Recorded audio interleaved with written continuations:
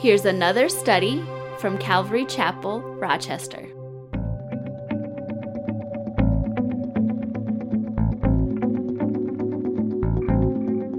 Numbers chapter 28. Now, Numbers chapter 28 and 29, they really go together. For the sake of time, though, I'm going to break this up into a two-part study. So we're just going to look at the first half, and then next week we'll pick up the second half.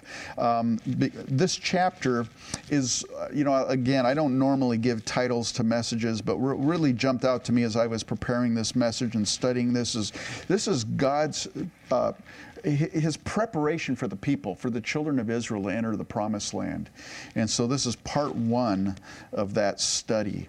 And so in Numbers chapter 28, verse 1, if you'll join me, it says, "Now the Lord spoke to Moses, saying, Command the children of Israel, and say to them, My offering, my food for my offerings, made by fire as a sweet aroma to me, you shall be careful to offer to me at their appointed time."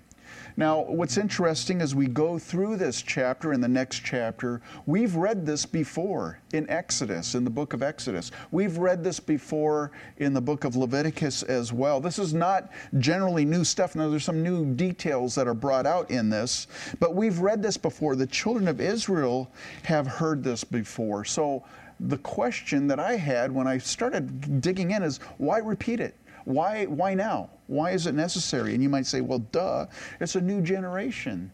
These are the generation, the older generation that disbelieved in God's ability to bring them into the promised land. They all passed away. They've died now. This is the new generation, that's their children, that are going to inherit the promised land. And so that would kind of be an obvious thing, right? It's a no-brainer. Well, they needed to hear, they needed to understand. But I think it's more than that, actually. I think it's a requirement, again, not in the sense of an obligation, but in the sense of a need for the children of Israel, for this new generation entering the promised land. It's not just that they need to hear it, but they need to understand, because life is going to be completely different for them from how it was in the wilderness. God led them in the wilderness by day and by night. They just relied on Him for their provisions. Now they're entering into the land of plenty. Now they're entering into the land where there's actually enemies all around them, the Canaanites. And so life is going to be completely different for them. They're going to be facing new obstacles that they didn't face before in the wilderness in this generation. They're going to be meeting resistance for the first time. Well, not really for the first time, because there was a battle in Kadesh, and there's been some battles that we read about up until now. But by and large, now they're entering into land that they have to take from the Canaanites. So they're going to be meeting resistance. And so as a result of all those things, they are going to need to be in a close, frequent communication and communion with the Lord. They need to rely on Him moment by moment, day by day. And so that's why I think these offerings are being mentioned again for this new generation entering the promised land. So if you look at verse 2, what's interesting in there is the pronouns, the personal pronouns, my and me. Look at this. My offering, my food for my offerings made by fire as a sweet aroma to me, you should be careful to offer to me at their appointed time. I don't know if you pick up on that, but there's some ownership going on here, right? God's people, His offering. He's spelling out to them that He redeemed them from Egypt. Their lives belong to Him. And He wants them to focus on worshiping the one true God, because when they go into the promised land, the Canaanites worshiped a pantheon of gods. They had all kinds of gods that they worshiped. And so God is trying to get their focus on worshiping the one true God as they enter the promised land. You know what's interesting? In Amos chapter 5, verse 25 and 26, it says, and this is the Lord speaking through Amos to the children of Israel. It says, "Did you offer me sacrifices and offerings in the wilderness 40 years, O house of Israel?" The answer is no. Verse 26, it's inferred anyways. You also carried Sikkuth, your king, and Chian, your idols, the star of your gods, which you made for yourselves. Now we know that there was a mixed multitude that went with the children of Israel out of Egypt. But when we're reading this, it almost seems like even the children of Israel were kind of mixing their worship between Jehovah and also these false gods of Egypt. So the Lord here in verse 2, my offering, my food, my offerings, you're going to offer them to me at their appointed time. He doesn't want them to worship anymore with a divided heart. God doesn't want you and I to worship with a divided heart either. For the children of Israel, this is an interesting psalm, Psalm 105, verse 44 and 45. It says, He gave them the lands of the Gentiles, and they inherited the labors of the nations, that they might observe His statutes and keep His laws. Praise the Lord. God gave them the promised land, but there's a responsibility with that promised land. That responsibility is, hey, you're to worship me. I've redeemed you. I've called you out of Egypt. You're to observe my statutes and keep my laws. You know, it's no different for you and I. The Lord God's redeemed you and I. In Titus 2:14, Paul says that He gave Himself for us, that He might redeem us from every lawless deed and purify for Himself His own special people, zealous for good works. Man, we've been blessed with salvation. We've been blessed with having our sins forgiven.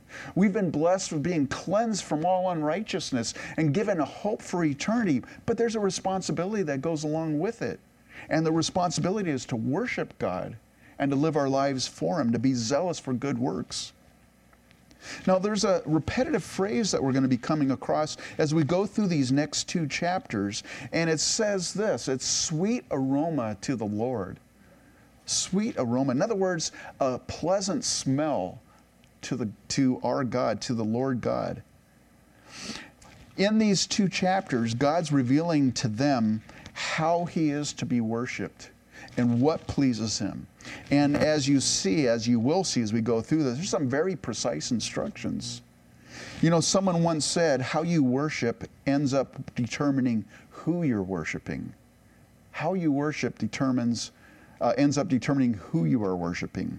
If you get to design the way you worship God, you will eventually worship a God of your own design. And that's so true. Listen, the children of Israel have already been exposed to the worship of Baal. We talked about that, Baal of Peor. We talked about a couple chapters ago. That basically was sexual immorality disguised as worship. For you and I, God has prescribed to you and I how He is to be worshiped also. And if we worship according to His design, how He wants us to worship Him, then we'll be worshiping Him. Otherwise, if we kind of pick and choose how we're going to worship God, and we're basically worshiping ourselves. We're designing how we're going to worship God. I don't know if you've heard this phrase. I've heard it in people before. You know, my God doesn't do this. My God doesn't do that. Or the God I worship does this. You know, people say that sometimes based on whatever they believe or whatever. But the thing is, when people say, my God does, you know, it's almost like, well, maybe you're worshiping yourself because you wouldn't do that, right? So it's kind of self-serving, I think, in a lot of ways when people say that. Well, let's continue on here, verse 3. And you shall say to them, this is the offering made by fire, which you shall offer to the Lord. 2 male lambs in their first year without blemish, day by day, as a regular burnt offering. The one lamb you shall offer in the morning, the other lamb you shall offer in the evening. And 1/10 of an ephah of fine flour as a grain offering, mixed with 1/4 of a hin of pressed oil. It is a regular burnt offering which was ordained at Mount Sinai for a sweet aroma, an offering made by fire to the Lord. And its drink offering shall be 1/4 of a hin for each lamb. In a holy place you shall pour out the drink to the Lord as an offering. The other lamb you shall offer in the evening as the morning grain offering and its drink offering. You shall offer it as an offering made by fire, a sweet aroma to the Lord. So here's the first instruction for them. Each day they're to offer 2 male lambs, the Bible says here, as a regular burnt offering. There in verse 3. That word regular in the King James Version is continual. And so what he's saying is this is an ongoing thing that you're to be doing every day, day in and day out. And so for the children of Israel, this is a daily reminder of the need for an atoning sacrifice, constantly. They constantly need to depend on God's mercy each and every day. And so one lamb was to be offered in the morning. I think of Psalm 119, verse 147. It says this, I rise up before the dawning of the morning and cry for help. I hope in your word. Psalm 5, verse 3, my voice you shall hear in the morning, O Lord. In the morning I will direct it to you, and I will look up. And so as the children of Israel are worshiping by offering this lamb in the morning, they're basically anticipating the day ahead of them. They're seeking the Lord. They're crying out for help. They're hoping in His Word. It's all anticipatory of what's going to take place. I'm looking up. I'm setting my focus on you. That was what the children of Israel were to do. They were to anticipate the day. You know, there's an interesting prophecy in Isaiah chapter 50. It's a messianic chapter, deals with the prophecy of the coming Messiah. And the prophet Isaiah wrote, hey, here's a way that you're going to be able to recognize who the Messiah is when He comes. Isaiah 50 verse 4, the Lord has given me the tongue of the learned, that I should know how to speak a word in season to him who is weary. He awakens me morning by morning. He awakens my ear to hear as the learned. And if you continue on in that chapter, it's all about the Messiah. And so what Isaiah is saying, hey, the Messiah, when He comes, He's going to be a guy that gets up early in the morning seeking His Father's will. And what do we find in Mark chapter 1, verse 35? Now in the morning, having risen a long while before daylight, He, Jesus, went out and departed to a solitary place, and there He prayed. Man, there He is. There's the Messiah. He's the man that's seeking God early in the morning for the day. And you think about that. Well, man, this is the Son of God. This is the Son of Man. This is the Messiah.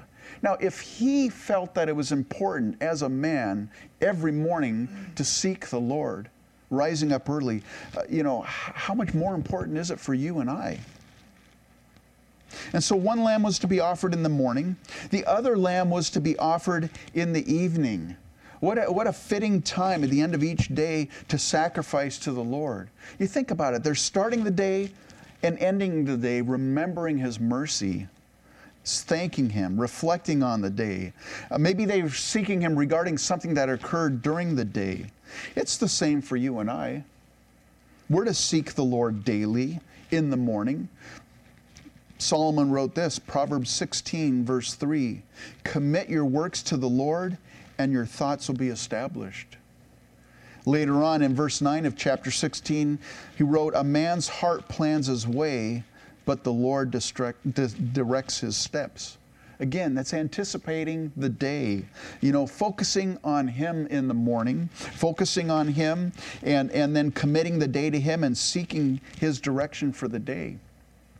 And then in the evening, or maybe before you go to sleep at night, seeking the Lord once more. What's also interesting, the children of Israel had these commands in the morning, and in the evening they were to do these offerings. Well, as a habit, as a matter of practice, the time of the evening offering for the Jewish people was the 9th hour of the day, which for you and I would be about 3 o'clock in the afternoon. 3 p.m. is about the 9th hour. What's fascinating about that is in Matthew chapter 27, verse 46, speaking about Christ's crucifixion. It says, and about the 9th hour, Jesus cried out with a loud voice, saying, Eli, Eli, lama sabachthani. That is, my God, why have you forsaken me? At the 9th hour, the time when the Jewish people were to go to pray, to seek the Lord. In John's Gospel, chapter 19, verse 30, it says, so when Jesus had received the sour wine, He said, it is finished, and bowing His head, He gave up His spirit. This is the same time that the children of Israel were going to be seeking the Lord, praying, offering that evening sacrifice, when Jesus Himself offered Himself and died at the 9th hour for our sins. And so for you and I, thinking about that, just thanking the Lord in the evening for his salvation. The fact that he was forsaken so that we wouldn't have to be forsaken. That he took our sin upon himself and died in our place. Man, that's something to be thankful every day, every moment. And then thanking him for the events of the day, the things that took place during the day. It's so important to thank the Lord. If you are going through a tough time and you're discouraged or you're bummed out, I want to encourage you to try it. In the evening, thank the Lord for his blessings and enumerate them. You know what that means? That means to count them up, tally them out, express them. I don't know if you remember the old song. There's some old songs, and I remember them as a kid, and they seem kind of pithy and sort of, but man, now I think back on them, I go, man, they're really teaching some heavy stuff. Let me read a couple verses to you. You probably know this song. When upon life's billows you are tempest tossed, when you are discouraged thinking all is lost, count your many blessings, name them one by one, and it will surprise you what the Lord has done. Count your blessings, name them one by one. Count your blessings, see what God has done. Count your blessings, name them one by one. Count your many blessings, see what God has done. I can think of the melody and everything. It's kind of cheesy, but you know what? It is so true. It is so true. I don't know how many of you know my initials are DR, so I'm a doctor, okay? I am a doctor. So here's my prescription. If you're bummed out today, sing 2 verses and call me in the morning. It'll work, I guarantee it. But seriously, the end of your day, man, just reflect on how God's blessed you. It's so good to have a thankful heart. And then also, if you're like me, at the end of the day, asking forgiveness for sin. Lord, I am so sorry I blew. I'm so sorry I said this to my wife, or I did this, or I did that. Please forgive me. Maybe you guys don't have to do it, but I do. I have to ask for forgiveness for the sins that I committed that day. So important to do that in the evening. And then, you and I come across people. God gives us divine appointments all throughout the day. Pray for those at the end of the day that you've crossed paths with. Pray that they would know God's salvation, that they would experience a life-changing encounter with Jesus Christ. So there's things for you and I. It's applicable to you and I as well.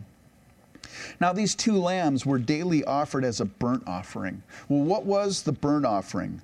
The offering, as you recall, because we've studied it before, it was an offering that was completely consumed on the flame of the altar. Nothing was held back for the burnt offering. And so for the children of Israel, they were taught this, and we haven't got to it yet in Deuteronomy, but in Deuteronomy chapter 6, verse 5, they were taught, you shall love the Lord your God with all your heart, with all your soul, and with all your strength. That's really what the burnt offering is symbolizing. The burnt offering was a reminder to the children of Israel that Yahweh, that Jehovah, is a consuming fire, a God who is alone to be worshipped. He's to be worshipped with a singleness of heart, not like a pagan deity that was lord over a local, location. Remember Balak and Balaam? Balak would say, well, go to this place. Maybe your God will, answer you there and curse the children of Israel. He's not a pagan deity. He's the one true God. So we're to worship him with singleness of heart. They were to worship him with every fabric of their being. That's what the burnt offering is really symbolizing. The other night, for those of you that are out of state that are watching this, I know there's a few at least that are from out of state at least.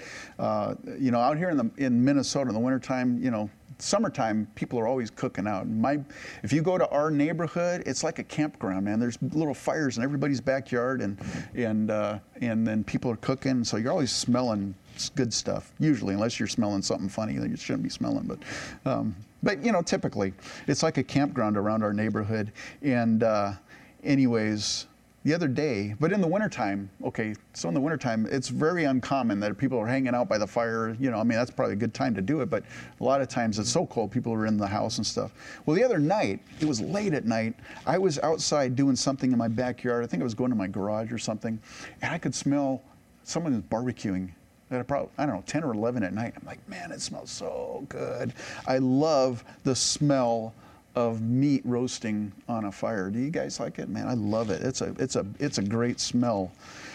But think about this. The meat might smell good, but can you imagine the bones and the hide and every aspect of the animal burning in a flame? That's not the best smell, especially hair and fur. I mean, it just doesn't smell that good. For you and I, that's not a soothing aroma. But to God it is. Why would it be to God? Well, there's a spiritual reason. Whenever the flesh is burned on the altar, it's pleasing to God. And the flesh, when we're talking about the flesh, I'm not talking about my skin, I'm talking about myself, my sin nature. When that's burned on the altar, when that's sacrificed, when I die to my flesh, man, that's pleasing to God. It smells good to the Lord. For you and I, Romans 12:1, Paul wrote this, I beseech you therefore, brethren, by the mercies of God, that you present your bodies a living sacrifice, holy, acceptable to God, which is your reasonable service. Now, I don't know about you, but it may not seem too pleasant to step out in faith and surrender ourselves completely. I mean, that sounds kind of scary. It doesn't sound like a good thing to me, man, to completely empty myself. But when our flesh is sacrificed, it does please the Lord. And so we're, as Paul says, we're a living sacrifice. These other sacrifices, they were dead. They were just placed on the altar and sacrificed. You and I, we're living sacrifices. We are able to do it willingly out of love for the Lord. And it's a constant, ongoing thing that we do. Because I know my flesh, every once in a while I go, man, I got to die to myself. There's the old man again. He's reared his ugly head again, and here he's doing stuff. I need to die to that. And so you and I, we have the opportunity, we have the privilege of doing it willingly and doing it constantly, day in and day out. And so the burnt offering, there was a couple components to the burnt offering. The burnt offering was accompanied with fine flour as a grain offering, and it was mixed with pressed olive oil. Pressed oil, the Bible says here. Now, in the King James Version, it says flour. But in the New King James Version, which I think they actually get a little bit better translation, they call it fine flour. Why do I say that? Because the Hebrew word is used of a grade of flour ground so fine, it was the best part of the wheat grain, and there was so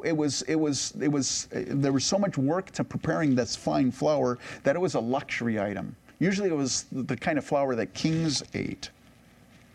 You think about it. You take grain, you put it under some rocks, a millstone, and you're not going to get it that. It's going to be pretty coarse when you're grinding it, originally.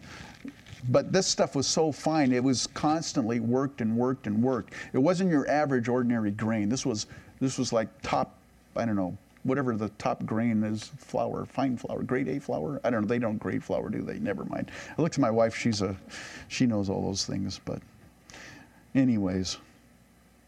It wasn't your common ordinary grain that you just grind up and make bread out of. This was some fine, it was a lot of work put into it. Purified, thank you.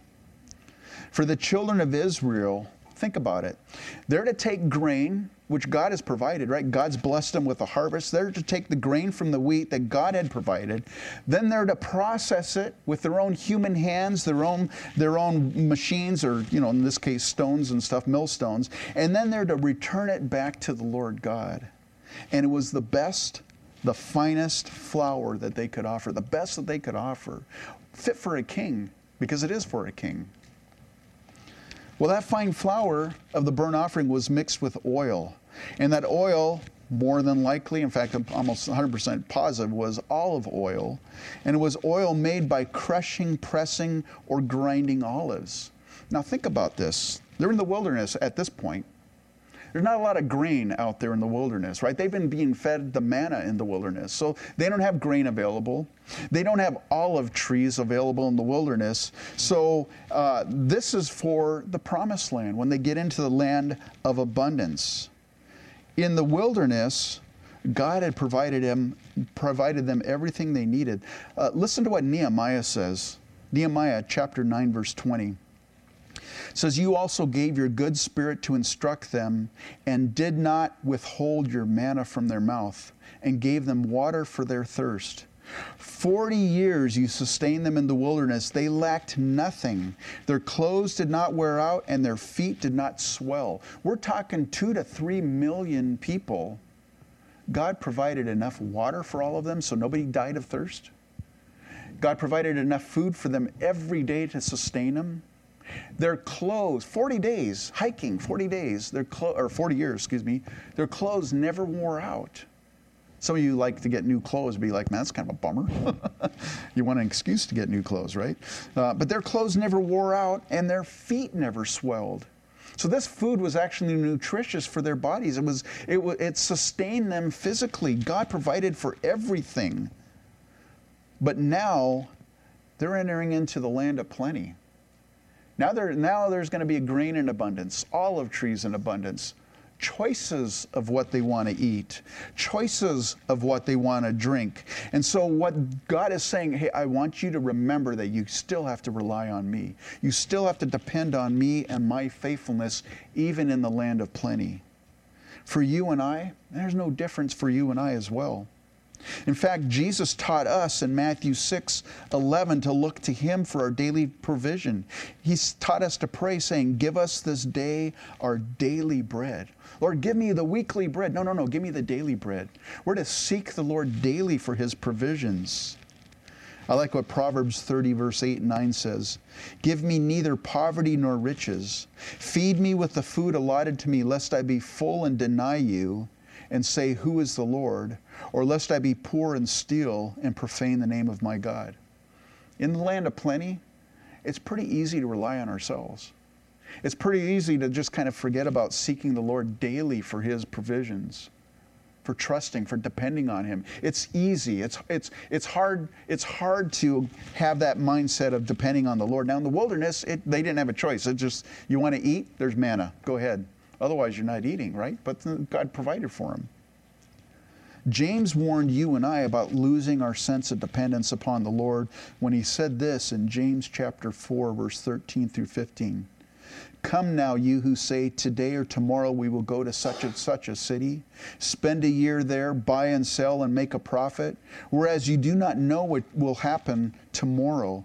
For what is your life? It is even a vapor that appears for a little time and then vanishes away. Instead, you ought to say, if the Lord wills, we shall live and do this or that. Have you ever caught yourself as a believer saying, hey, tomorrow, or I'll meet you somewhere? I always like to use that caveat, Lord willing, because you never know, right? In our generation, talking about today, and in our culture, and maybe even in Western civilization, it's even more so than in other places, what do we have? We've got savings accounts. Hopefully some of you have a savings account of some sort, but generally speaking, we have savings accounts. We have insurance policies, right? We have unemployment, which is another insurance. We have unemployment insurance. You lose your job, you go apply for unemployment. We have federal assistance. Man, I can't make enough money, so you can apply to the government and they give you money. We have, if nothing else fails, man, I got my credit card, right? Man, I can charge and stuff. We've got all these things in our culture that we can fall back on. How much harder is it for you and I daily to depend on the Lord? Instead of trusting in my bank account or trusting in my credit card or, I've got it covered. Something happens, at least I've got it covered. The Lord wants us to rely on Him, to depend on Him. And there's a danger, and I think there's a great danger for you and I to lose our sense of dependence on the Lord, even more so than the children of Israel entering into the promised land. I think it's that much more harder for you and I. So I think this is that much more important for you and I, to have that daily looking to the Lord.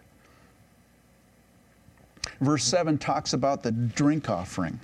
The drink offering was an offering that was just poured out on the altar for the Lord. There was no sips. It was just poured out, completely drained on the altar for the Lord. And in verse 7, it says, in a holy place you shall pour out the drink to the Lord as an offering. That word drink in the King James Version is strong wine. What is strong wine? Well, it's the richest and most generous and best bodied wine they could get. In other words, it's not Ripple. I don't know if you guys remember what Ripple, it's not Boone's Farm, I'm dating myself probably. It's not the cheap stuff. It's the best. It's the best that's poured out to the Lord. For the children of Israel, the picture is obvious. Yahweh, Jehovah, was worthy of the best and costliest sacrifice. And similar to the burnt offering, nothing is held back. Well, the same for you and I. We're to serve God with the best that we have. And I think of the best wine, the best, we're going to have communion this morning, and the juice, it represents God's blood, or Christ's blood that was shed for our sins. And so this drink offering, it prefigures the blood of Christ. And for you and I as New Testament saints, Paul even said this in Philippians 2 verse 17, yes, and if I am being poured out as a drink offering on the sacrifice and service of your faith, I am glad and rejoice with you all. What was Paul talking about? Paul laid his life on the line for the Lord Jesus Christ, for the ministry to the Gentiles. He didn't hold back anything. He just poured himself out completely for the Lord. And he says, man, I'm happy. I'm joyful to be able to do this. That's what the drink offering symbolized. It's a reminder of our utter dependence on Lord and offering our very best to Him, holding nothing back. So now we get to the next offering on the Sabbath. Look at verse 9. And on the Sabbath day, 2 lambs in their first year, without blemish, and 2/10 of an ephah of fine flour as a grain offering mixed with oil with its drink offering. This is the burnt offering for every Sabbath, besides the regular burnt offering with its drink offering. So now, if you get this, in addition, now they're daily offering these morning and evening sacrifices, these burnt offerings.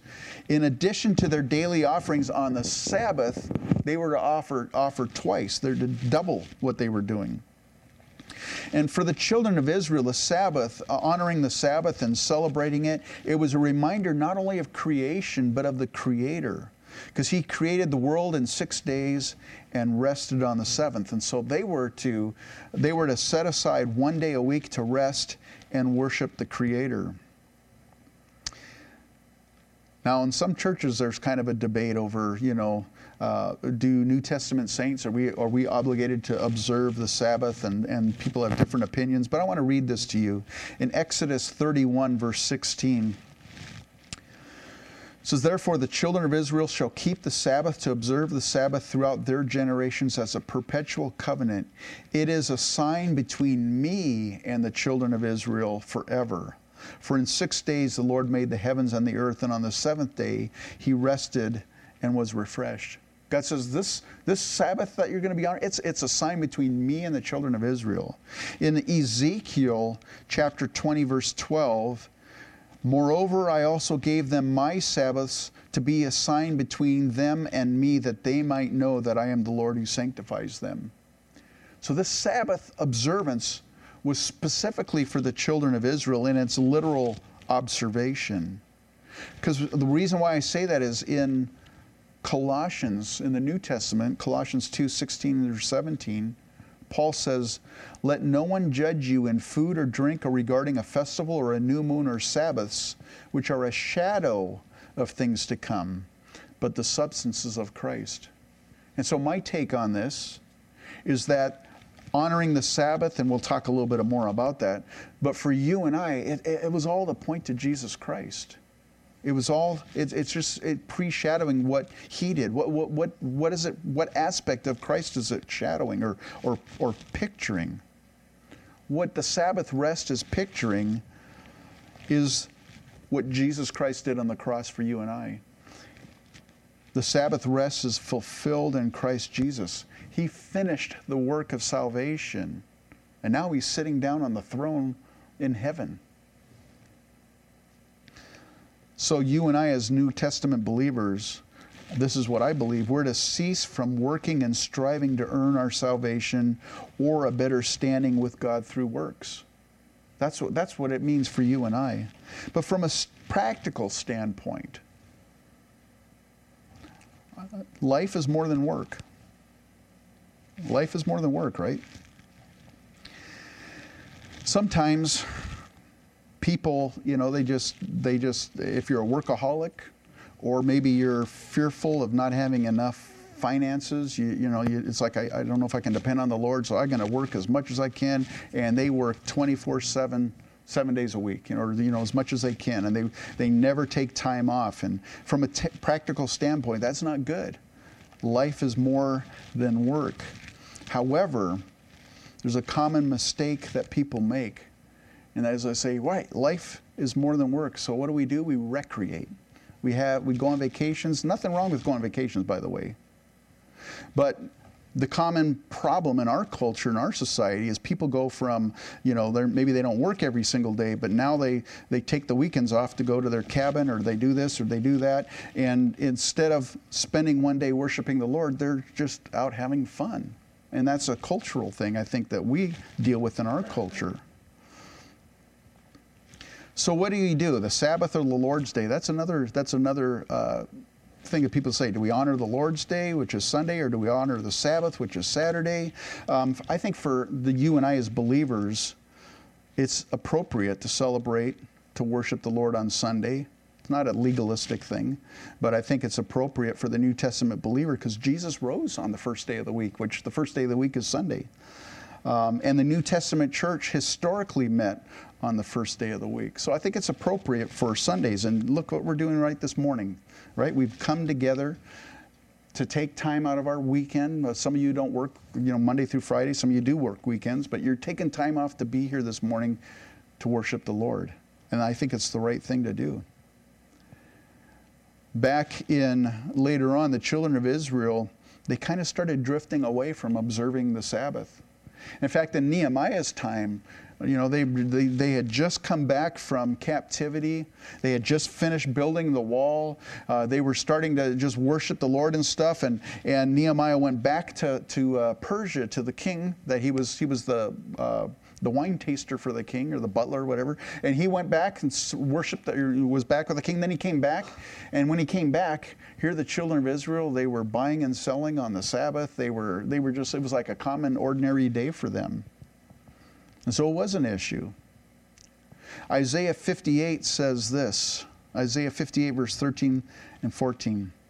If you turn away your foot from the Sabbath, from doing your pleasure on my holy day, and call the Sabbath a delight, the holy day of the Lord honorable, and shall honor him, not doing your own ways, nor finding your own pleasure, nor seeking your own words, then you shall delight yourself in the Lord, and I will cause you to ride on the high hills of the earth, and feed you with the heritage of Jacob, your father. The mouth of the Lord has spoken. God says, if you'll just take that Sabbath and worship me, don't do your own thing, but worship me, man, I'm going to bless you. When we get to the New Testament, the Pharisees, they were always trying to trap Jesus in whatever way, if he said something, they were trying to entrap him so they could find a reason to accuse him. And they, according to their laws, they would catch the disciples violating what their opinions or what they believed about the Sabbath. And Jesus said, one time they confronted him, and Jesus said this to them in Mark chapter 2, verses 27 and 28. It says, the Sabbath was made for man, and not man for the Sabbath. Therefore the Son of Man is also Lord of the Sabbath. So I think for you and I as believers, we're not to get legalistic about it like the Pharisees, because there are people that get very legalistic about, you can't do anything on the Lord's Day or on the Sabbath, whatever. We're not to get legalistic about it, but I do have to say this. There's nothing wrong with going on vacations. I do it. There's nothing wrong with taking a Sunday off and you're out, enjoying whatever you're doing. There's nothing wrong with that. But I want to ask you this rhetorically, and I want you to just think about it. Is the Son of Man the Lord of your Sabbath? Is he the Lord of your Sabbath? I think that's why the writer of Hebrews says this in chapter 10, verse 24.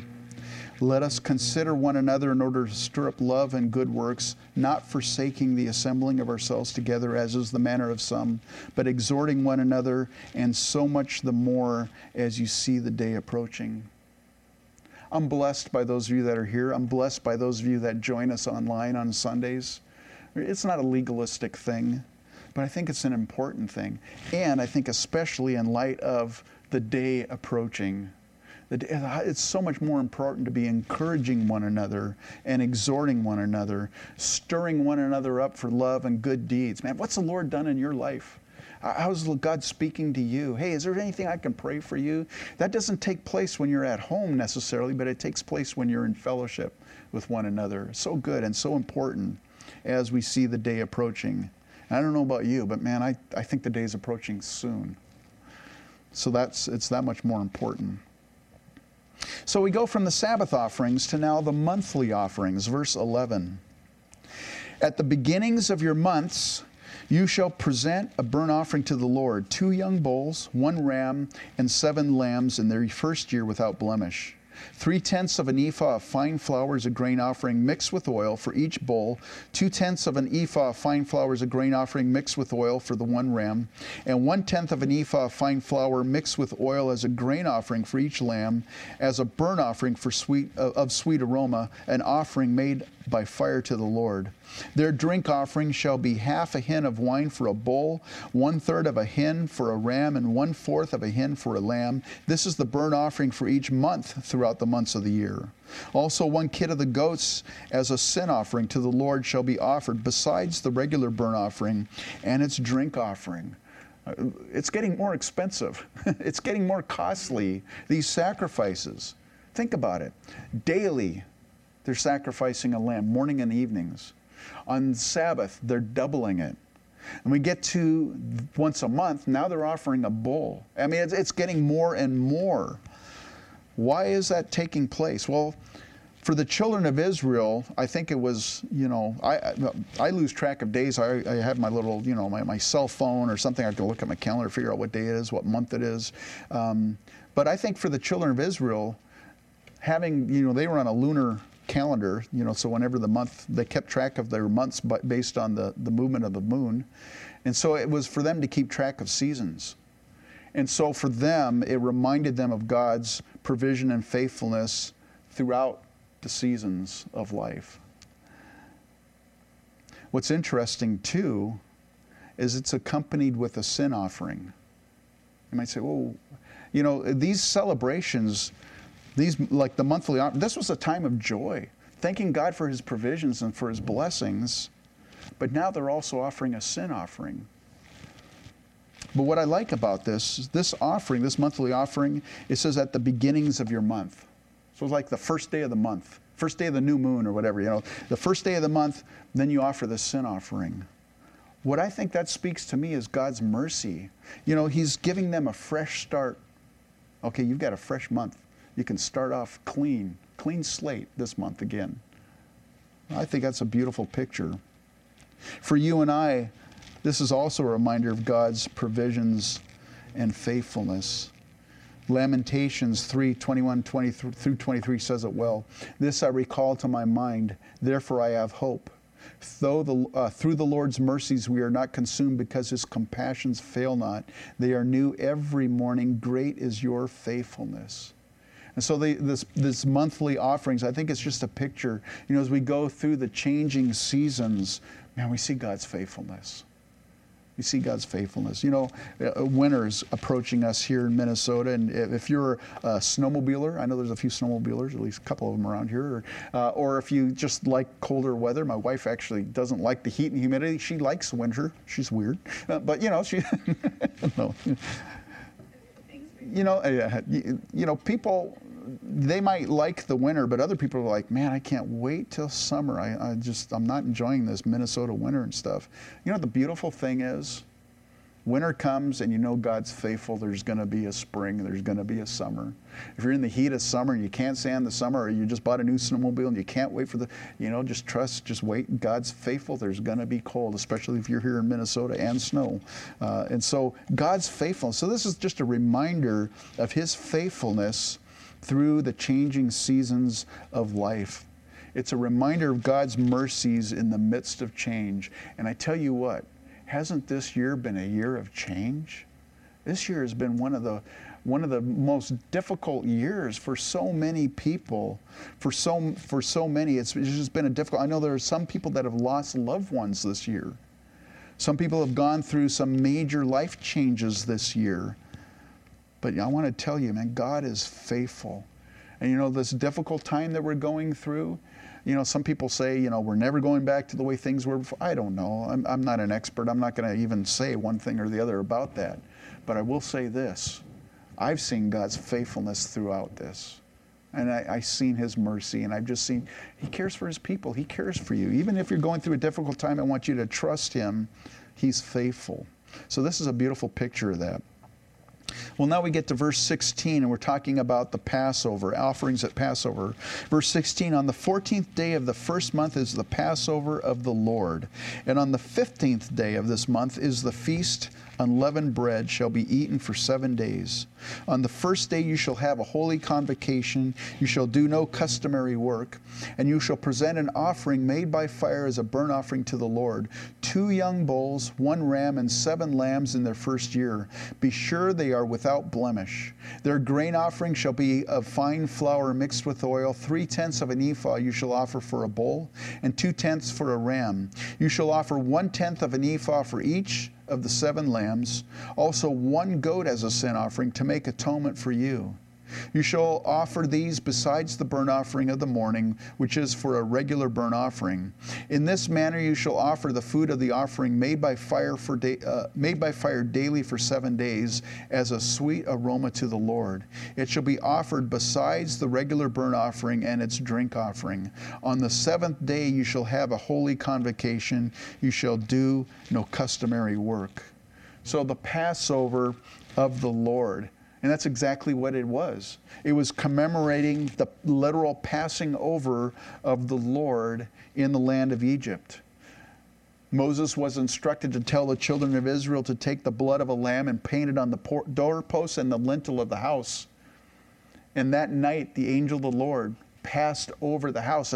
If he saw the blood shed applied to the door, he would pass over, and that the people inside that home, the firstborn inside that home, would be spared. That's what this is commemorating, literally.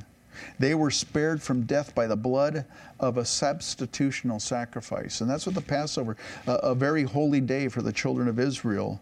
But then you start reading this, and it talks about the Passover, but now it's kind of shifting, not shifting gears, but now it's talking about the Feast of Unleavened Bread that occurred after the Passover. That's the majority of what we just read here. It deals more with the Feast of Unleavened Bread than the Passover itself. So the Feast of Unleavened Bread, it started right after the Passover, and it commemorated how they left Egypt in haste after the Passover. When they left, they were to have their clothes on their backs. They were to have their dough in their bowls. They didn't have time to let it rise, and they were just, as soon as the Passover was done, they were to leave Egypt. There was no waiting, just leave in haste. And so this Feast of Unleavened Bread commemorated how they left in haste. Now, leaven, they were to use as part of this feast we just read, they were to eat unleavened bread, so no yeast in their bread. And so for the Jewish people, what they were to do prior to this, they were to go and they were to sweep clean their tents, their homes, their dwelling places of any kind of yeast. Because yeast in the Bible is a picture of sin. And God called them, for the children of Israel, God called them to walk unleavened. That's what He's trying to get across here. You're to walk unleavened. After I've delivered you from Egypt, now you're to walk without that sin. Symbolically, they're being called to a pure walk with the Lord. Why would that be important? Because of Exodus chapter 13, verse 5. The Lord told them, and this is when God gave them the first commandments concerning the Feast of Unleavened Bread. He says, and it shall be when the Lord brings you into the land of the Canaanites and the Hittites and the Amorites and the Hivites and the Jebusites, which He swore to your fathers to give you, a land flowing with milk and honey, then you shall keep this service in this month. So why was it important for the children of Israel going into the promised land to observe the Feast of Unleavened Bread? Because they're going to be surrounded by nations that are pagan idolaters. Nations that are worshiping themselves. Nations that are doing the most abominable things. They're going to be exposed to all of this around them. And it's going to be a temptation for the children of Israel to fall into this idolatry. And yet God is calling them to a pure walk with Him in an impure land. for you and I hope the application's obvious. He's doing the same for you and I. In fact, Paul writes this in 1 Corinthians 5, verses 7 through 8. He says, "Therefore purge out the old leaven, that you may be a new lump, since you truly are unleavened. For indeed Christ our Passover was sacrificed for us. Therefore let us keep the feast, not with old leaven, nor with the leaven of malice and wickedness, but with the unleavened bread of sincerity and truth." You and I, we're called to walk in purity. I'll be honest with you, it's difficult in our culture. It's difficult in our generation, but I got news for you, it's not impossible. It's difficult, but it's not impossible. It's not impossible when you and I surrender our lives to the Lord as a living sacrifice, and we submit to the leading of the Holy Spirit. That's where it's possible. I want to close with this, and we'll pick up the rest of this next week. And the worship team, maybe you go ahead and come on up. I want to quote this quote from Matthew Henry. It says this: "It's not enough that we purge out the leavened bread of malice and wickedness, but we must offer the bread of our God, even the sacrifice of praise, continually, and continue herein until the end." It's not just a matter of, I got to walk in pure, I can't sin, but we're also to live our lives worshiping the Lord, which is what we're doing this morning, which is what we will be doing shortly here, is just praising the Lord, offering a sacrifice of praise to Him for what He's done for us. And so if I have you guys stand up here in the sanctuary, I'd like to close with prayer again. We'll pick up part 2 of this next week. And this morning we have communion, and so I invite you, once the worship team starts playing worship, you can come on up, and if you want to, space yourselves, that's probably the best thing to do. Come on up and grab communion elements and go back to your seat, and then we will all partake together here in the sanctuary. But let's go, Lord, in prayer. Father, we come before you this morning. Lord, we thank you for your word. Lord, you delivered the children of Israel. Lord, you blessed them, you provided them, and you brought them into a land of abundance. But Lord, you wanted them to continually remember to depend on you, to seek you daily, to keep in close communion with you. And Lord, that's no different for us. You've delivered us from sin, Lord, from our Egypt. You've delivered us. Lord, you've redeemed us. Lord, you've purchased us with your blood. Lord, we're yours.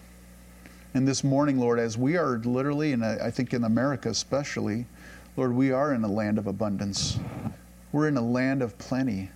Lord, we have so many choices available. Lord, we have so many freedoms around us, Lord God, that we can do as we please. But Lord, your word this morning is just reminding us that we need that daily dependence upon you. We need that daily interaction with you. We need to remember your atoning sacrifice for our sins on a constant basis.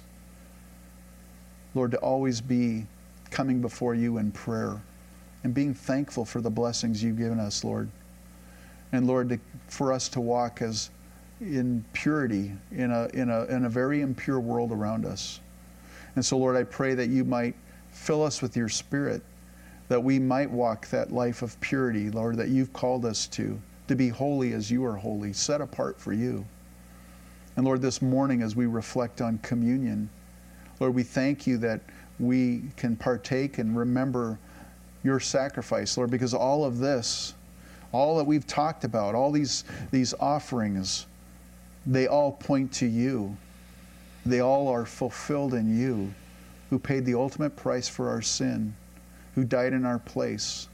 And Lord, now we can partake, we partake in communion with you, Lord God, as we partake of these elements. We thank you for blessing us with salvation, for blessing us, Lord, desiring to have a relationship with us. And Lord, we desire that relationship with you this morning. So we thank you, we bless you, and it's in Jesus' name that we pray. Amen.